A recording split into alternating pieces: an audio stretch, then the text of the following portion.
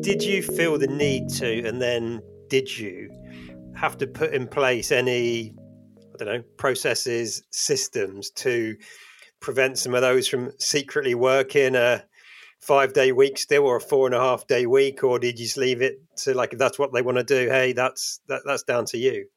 Because I guess there's always that temptation for some people, isn't there? Like, I'll just log on, just do a few hours on a Friday morning. No one will know. I'll schedule the emails to go on Monday so the boss doesn't know. Sure. So that happens. Funnily enough, Suzanne, our psychologist, she said to me before the trial, she said, if you work on a Friday, everyone's going to know. And everybody else will start working on a Friday as well, and it won't work. So you can't work on a Friday. And I was giving her the usual sort of, yeah, of course, Suzanne. No, I definitely won't work. She goes, I know what you're thinking right now, Simon. And you definitely are thinking that you're going to work, because I'm a founder. You tend to get all in, don't you? And I was working 7 days quite a lot of the time. I mean, I learned the hard way, by the way, that you shouldn't work 7 days a week. I ended up in hospital with a brain hemorrhage in 2014 because of that. So I know what working 7 days a week will do to you if you really go for it. And the way I was, too much.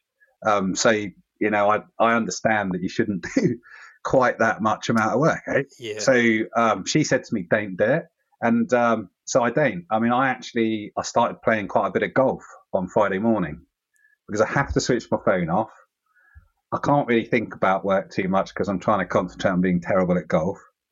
And I'm out in the countryside and walking around. It's quite nice. But I wasn't really playing very much golf before this 4-day week, but it is actually quite important to do that. And because I think the founders, the guys at the top of the business, are demonstrably, obviously not working, it does mean that those who are sneaking in a bit of work, it's something that they're doing less and less of. But I know it's going on. I mean, it'd be fairly foolish to think it wasn't. And sometimes we'll get a client phone up and they need something on a Friday, and we will accommodate that. The guys will do that, just like we used to prior to the 4-day week at the weekends. We occasionally would do a bit of work, but it's really rare.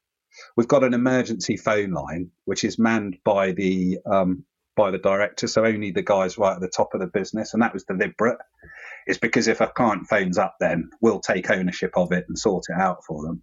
I've been on that, so we do it in a shift. So I do a morning on a Friday occasionally, like once every couple of months.